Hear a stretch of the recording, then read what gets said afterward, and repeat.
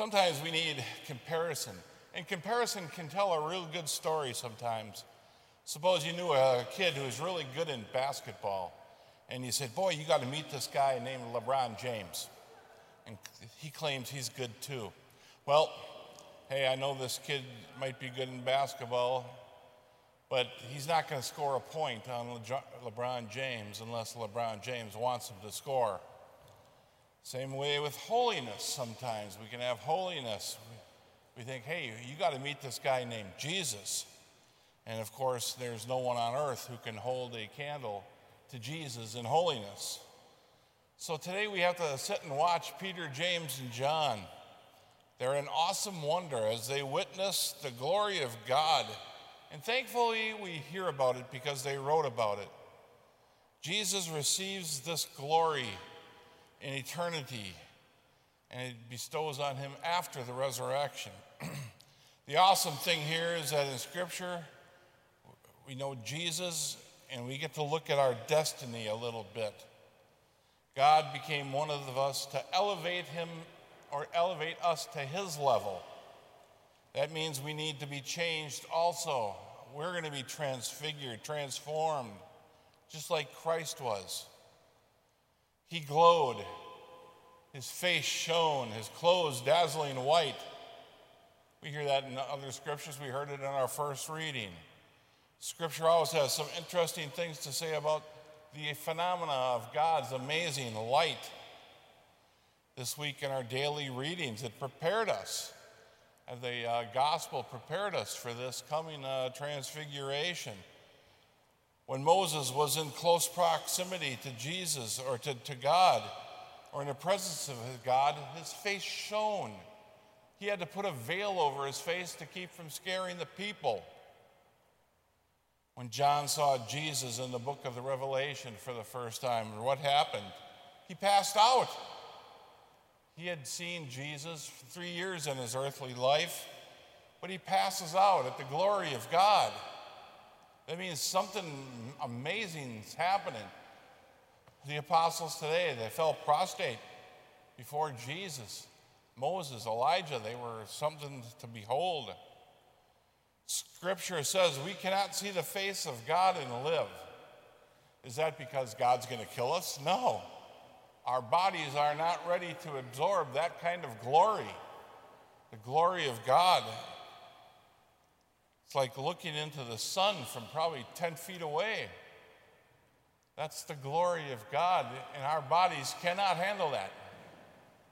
We're not holy enough. We have to be retrofit for heaven. We must be changed. We must be transfigured. We cannot come like we are to heaven.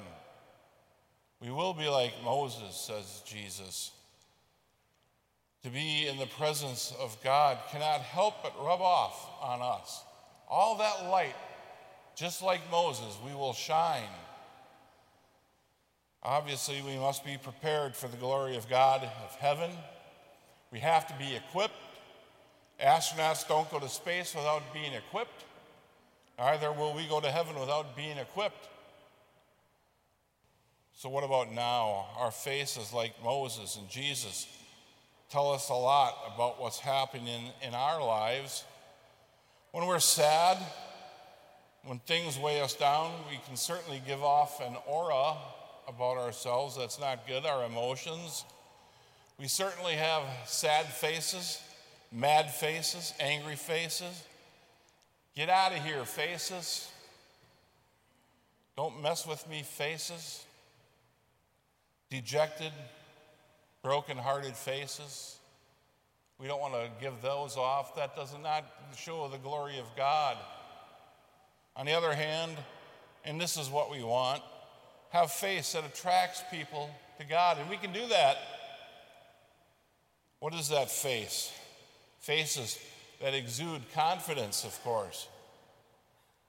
It accompanies our actions. The face that says, I just fed 200 people at the food pantry. I just helped bring some souls to Christ. That's going to exude a face that's peaceful, that's loving, that's kind. And that's happy to be saying, I know God, and God knows me. I can think of perpetually downcast people in my life. I can probably think of those who struggle for joy in life. We all have them. Try not to judge them, because the emotional pain has gripped them. To find perpetual peace, though, in someone's life can only be found in one place, and that's in the proximity of God. It's when we're in God's presence that the peace of God rubs off on us. And it's always going to start with prayer and then doing great things for God. God asks us to do things. We feel the call in our hearts all the time. I know we do. And then if we do them, we're going to find that blessing, find that peace, and find that joy in life. That's what God gives us. This is how we should be preparing ourselves in this life, staying as close to God as we can, having God rub off on us, and that will translate to a holy aura. I know people like that, always in a good mood, always smiling, always lifting up someone around them. Holiness does not come from us. It comes from God. It comes from being close to God. That's how we get holy, being close to God.